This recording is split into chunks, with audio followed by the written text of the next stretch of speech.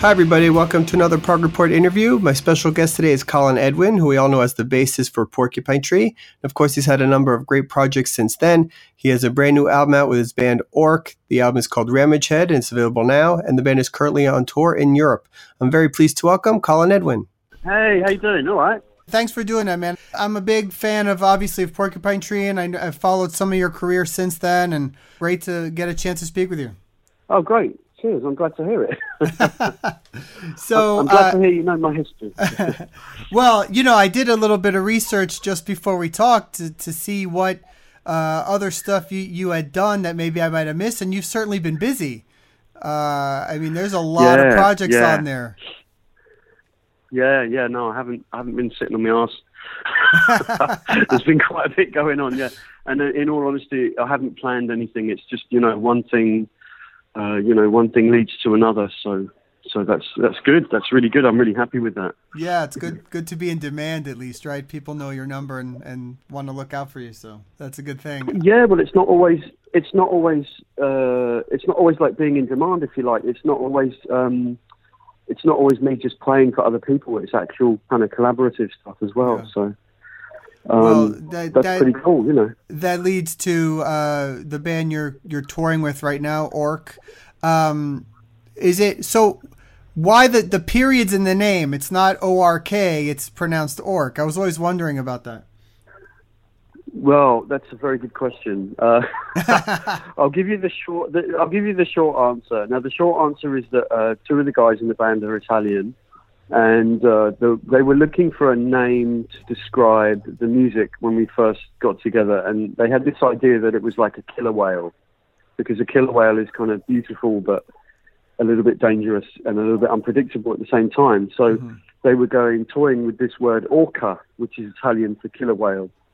And I said, you can't call the band O.R.k, it's not going to work. So then they came up with O.R.k, and I said, but the problem with O.R.k is that you're gonna put that into Google and you're gonna come up with loads of fantasy, Tolkien-esque kind of stuff. So I said, we got to put the dots in there if you really want to do it. Anyway, so we started with O.R.k, and as time has gone on, it's just become easier just to say O.R.k. It's just become easier, but it's meant to be O.R.k. And actually, in this day and age, it's not very sensible because. You have to get the dots in the right place for the search engine and all that kind of business. But anyway, we're stuck with it now, and we're happy with it. So we'll just carry on. Well, it's a conversation piece, I guess. All right, that's all good. It serves the music well, right? Because the music is very sort of kind of dark, strange, progressive. All sorts of things in there. How'd you meet the guys? For people that aren't as familiar with the band, talk a little bit about meeting the band and forming. I know it's only been a few years. You're already on your third album. So how did it all happen? Well, that's right. Yeah. Well, I met the singer Lef through the connection with Rare Noise Records back in London. They're a London-based label, but they're run by an Italian guy called Giacomo Abruzzo. So if you've followed any of my stuff from the past with Twinscapes and Metallic Taste of Blood, those projects came out on Rare Noise. So I met Lef through Eraldo Bonocchi, who I formed Metallic Taste of Blood with, because they worked together quite a bit. And we had this sort of vague idea, maybe we should do something at some point, and then fast forward a couple of years, and he says to me, I've got these tracks I'm working on with a fabulous guitarist called Carmelo Pipitoni, who I didn't know at all. And he played me, I think Pyre was the first thing he played me. So I was kind of really impressed, first of all, with the demo they sent me and what they'd been working on. And secondly, I could hear that it was a good place for me. It was a good context for me, the kind of sound that they had and the atmosphere they had was something familiar to me and something I was quite happy to work with. And then we carried on doing a few more tracks, and then Lef said to me, why don't we ask Pat Mastelotto to play drums? And I was like, well, I know Pat, I've met him a couple of times, and I think he would like it, but I doubt he'd have time. But anyway, the short answer is Pat went ahead and said, yeah, he'd love to do it. So that was the first album back in 2015, which we put together kind of remotely, if you like. We didn't all get together in the same place. Right.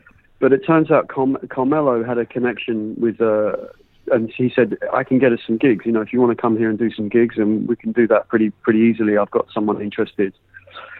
So our first tour, which was predominantly in Italy, was put together, and we kind of gave ourselves a 3-day rehearsal or a 2.5-day rehearsal, and then a run of gigs. And it was like sort of, we had to make it work, if you like, and I like that kind of thing where you just step into it and you just sort of, everyone's on the same page, and we just kind of have to do it. We have to make it work, because it's usually never the music that's a problem. It's always the logistical things that are a problem. So that was kind of quite exciting as well, knowing that we'd sold out our first gig before we'd even got there, and we were just going to have to jump in and do it with both feet. So, but it all went, I think, a lot better than we expected. Not just in terms of the amount of interest that we had, but the sort of chemistry that we had between us, which is kind of an unspoken thing usually. We didn't have to discuss anything. We just all fit together really easily, and we've kind of carried on from there, really. Right.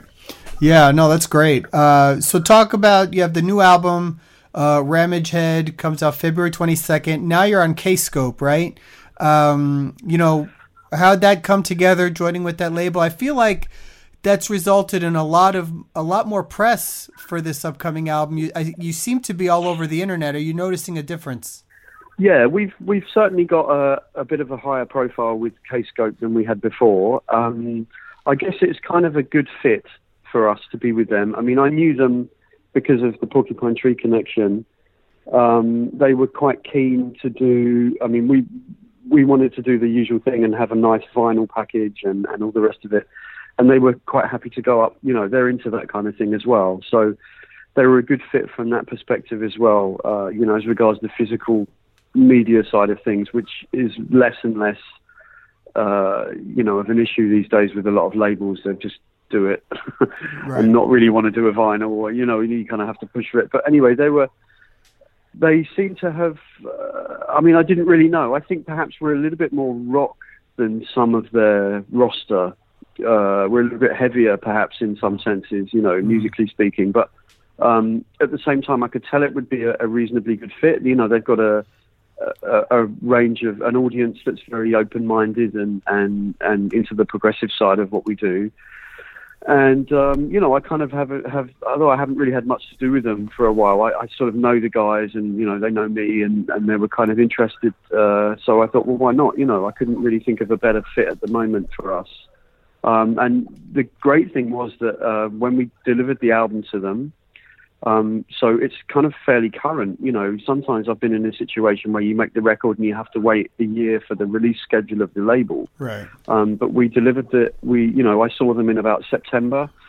We were about halfway through the record. We were thinking about a label. They were into it from the first meeting I had, and they said, we'll deliver it in November, we'll release it February. So nice. Yeah. We fulfilled the deadline, and it's come out, in good time, which is beautiful as well. And I was knocked out with the fact that the press people were, the message I got back was, all the guys working the record at the label that are going to have to, phone people up and email people and try and drum up some interest. They all came back and said, no, they really like the record and they think it's really strong. So that's really positive. Yeah. I feel the same way myself, but it's great to hear that from a label. It's really cool. That is great. You talked earlier about the first album, Inflamed Rides, where you guys recorded separately and met right after and played that first gig. Was it different for this album? Were you guys more together recording or writing for this one?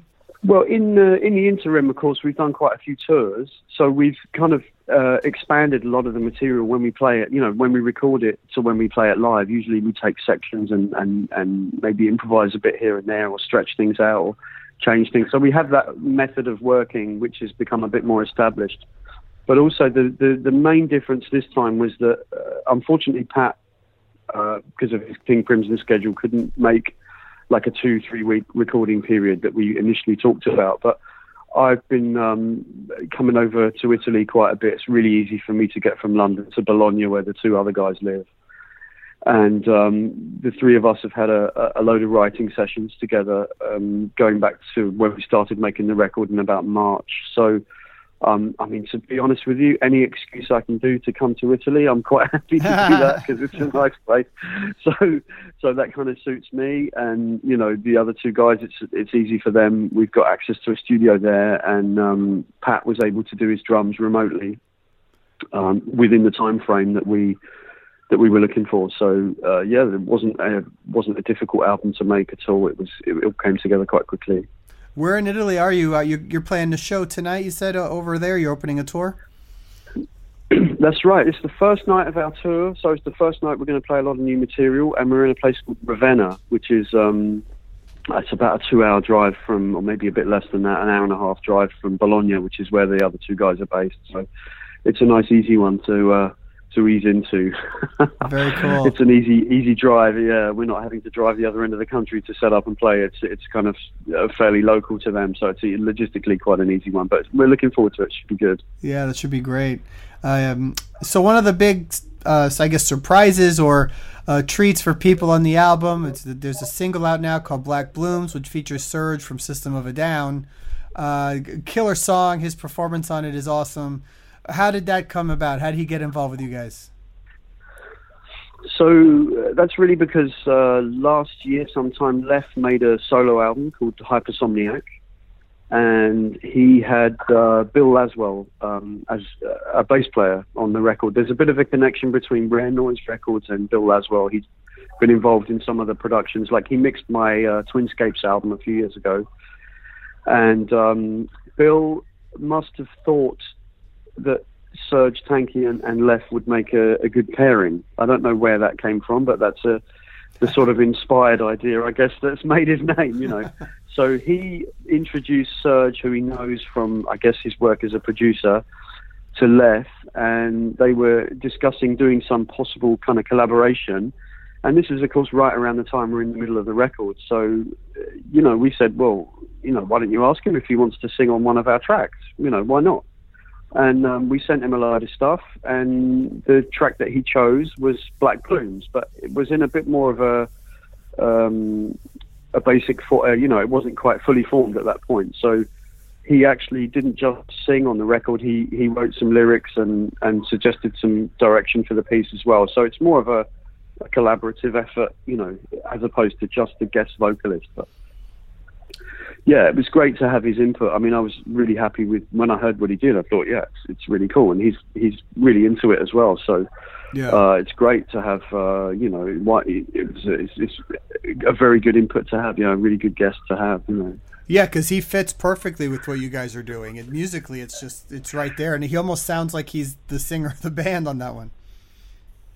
Yeah, I mean, they asked me in the record company about the press release, and I said, well, you know, my first thought, honestly, was if I didn't know better, we could have written that song for him, but, you know, we didn't. It was just a choice. So you know, sometimes when you have a guest musician, you create a context for them, but that wasn't the case. No, it was just it was Serge Tankian's choice to sing on Black Blooms. So yeah, that's it's always good when you have that sort of connection with somebody. Yeah. Yeah. So what other stuff? I know you have a lot of different projects going on all the time. What other things have you just been working on, or maybe is coming out, you know, after this release? You got other things happening? Yeah, I've been doing a lot of gigs, and last year, just the tail end of last year, I did another album with the bass player from Italy called Lorenzo Feliciati.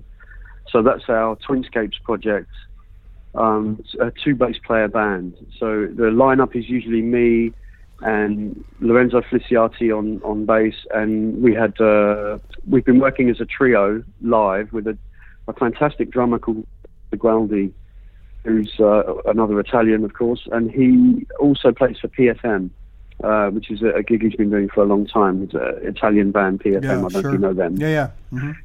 Bit of an institution, you know. So it's a really good trio. It's quite exciting to play live. It's always fun. It's always kind of unexpected and spontaneous at the same time, but it's always a really good vibe. So I'm looking forward to doing a bit more with them live this year. We're working on some other gigs. So that was really nice to actually get that second record out, and it was really well received as well, it's always difficult because I thought the first album we did was kind of fully formed, and it felt like it was a tough one to follow. Yeah. You know what I mean? But I was Sure. very pleased with the result. I thought it came together really well. And we made a conscious decision not to have any real guest feature musicians. So we have a flute saxophone player just for some extra textural stuff, and we had Andy Papato with a little bit of percussion, who was also on the first record. But the main core of the thing, it's just the three of us, 2 basses and 1 drum. Nice. 1 drummer. Yeah, that's I've heard some of the stuff you guys have done. Really interesting. Yeah, it's a great context for me. I mean, it's not just that I get to dig out some of the pedals that I'd never be able to use in a band situation. You know, it's actually really a really good creative kind of partnership. So I'm happy to keep that going. We managed to do quite a few shows in Italy, but we're trying to, expand a bit further and maybe do some other shows in the rest of Europe as well. Yeah. It's a bit challenging, it's a challenge with instrumental music to take it somewhere else. But I think, we've had some interest, so I think we'll certainly be working on that. And then something I really hope is going to come out this year is I did an album with a couple of Ukrainian singers a few years ago, which is a really unusual connection. And we made a record which just came out on a Ukrainian label in about 2016. And then, I don't know if you're familiar with the political situation over there, but they basically had a revolution and a whole bunch of trouble. So we just got to the stage where we were doing gigs, and then it all kind of fell apart, and I lost touch with the guys. Wow. But I've been able to carry on working with one of the singers, Ina Kovtun, she's called. She's a marvelous vocalist, and she's got a really active presence in like Ukrainian folk music over there. But she's a fantastic singer, and my partner with Burnt Belief, the band Burnt Belief, John Durant, who's another interesting guitar player that I seem to meet all these interesting guitar players all the time. The three of us have made a record together, which we've just finished mixing a little bit at the tail end of last year. So I'm really hoping we can get that out this year while it's still kind of current and fresh for us. But there's quite a few challenges because Ina's in Kiev and John's in Boston. And of course I'm in London, so it's difficult to tie things up. But yeah, fingers crossed we'll get that out too. That's really unusual. It's basically Slavic folk music, but reworked through our sort of slightly progressive, slightly jazzy kind of prism. Okay. And, yeah, you don't try anything simple. Yeah, but funnily enough, their folk music is really fascinating because it has unusual harmonies, and it also has a lot of odd time stuff going on. So it's kind of got a bit of a progressive rock vibe anyway, in a way, you know what I mean? Yeah, sure. I mean, they don't treat it like that. Yeah, the traditional instrumentation is nothing like that.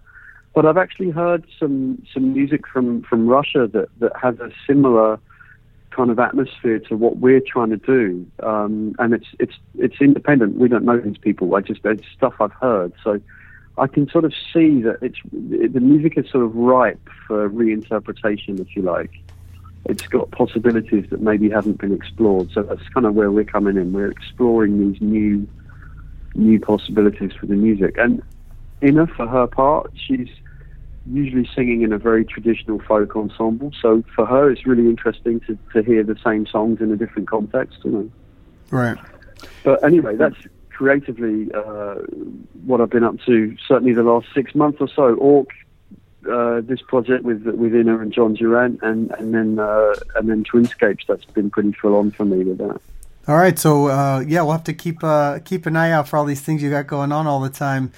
I do want to ask you a little bit about Porcupine Tree, just because it's still such a big presence in progressive music today. Not the obvious questions that I'm sure you get all the time, but what do you say about the effect the band had on rock music and the influence you guys had on current prog today? It seems to have stood the test of time, and a band that everybody still is really, really enthralled with and big fans of to this day. Yeah, well, I'm very pleased about that. I mean, I didn't expect the band would have the success it did. I mean, it took a long time to come, so by the time it got there, I kind of didn't really know how we got there, Yeah. But it's interesting as well that I thought, we were always I was certainly of the opinion that once we'd been disappeared for a year or two, that we wouldn't have the opportunity to, people would just forget about us and just move on. So it's been quite a surprise to me that people are kind of still sort of rabid. Yeah. Or still rabid. That people are really, I meet people, I do gigs all the time. People are really fascinated about, it's something I still get asked about, something I still get, people still talk to me about it. So I know there's a lot of love out there for the band still, which is very gratifying. I'm really happy to hear it, to be have been part of that. Yeah. Do you still stay in touch with any of the guys from the band? No, not particularly. No, I mean, we still discuss stuff when we have to, like the reissues or kind of sort of slightly business things. But we're not really in touch. We're not really working, so there's kind of no reason to, if you like. Let me ask you just before I let you go. Give me one Porcupine Tree album that's your favorite, and one song that's your favorite.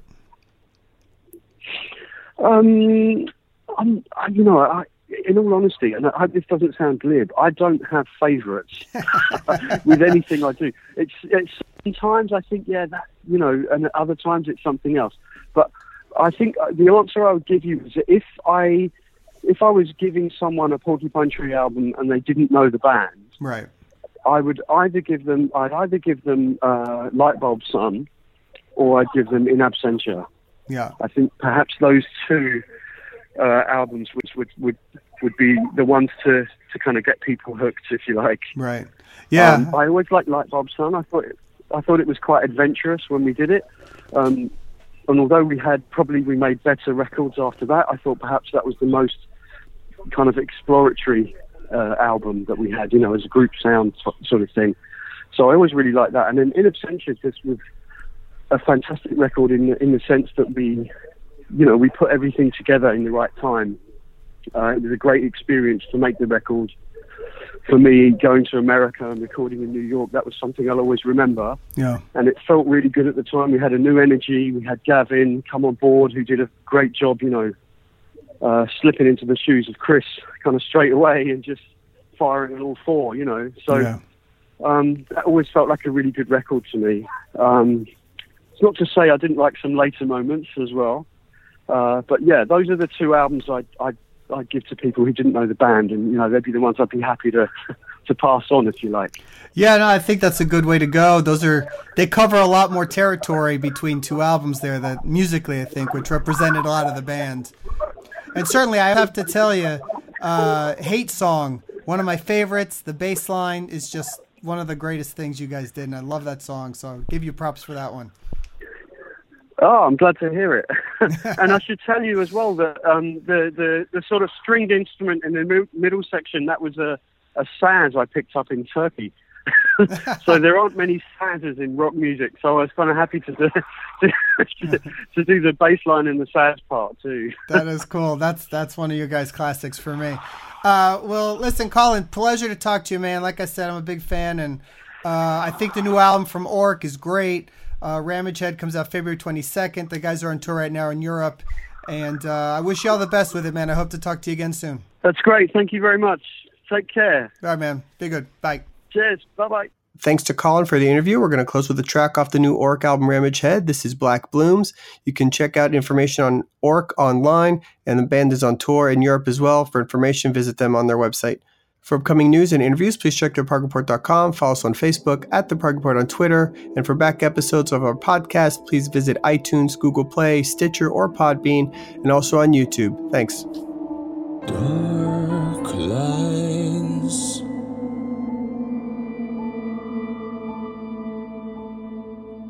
broken but entwined. Come glide into my dream. Come swim with me.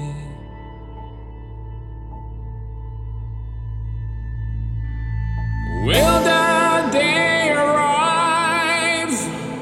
Will the day arrive? The future so blind.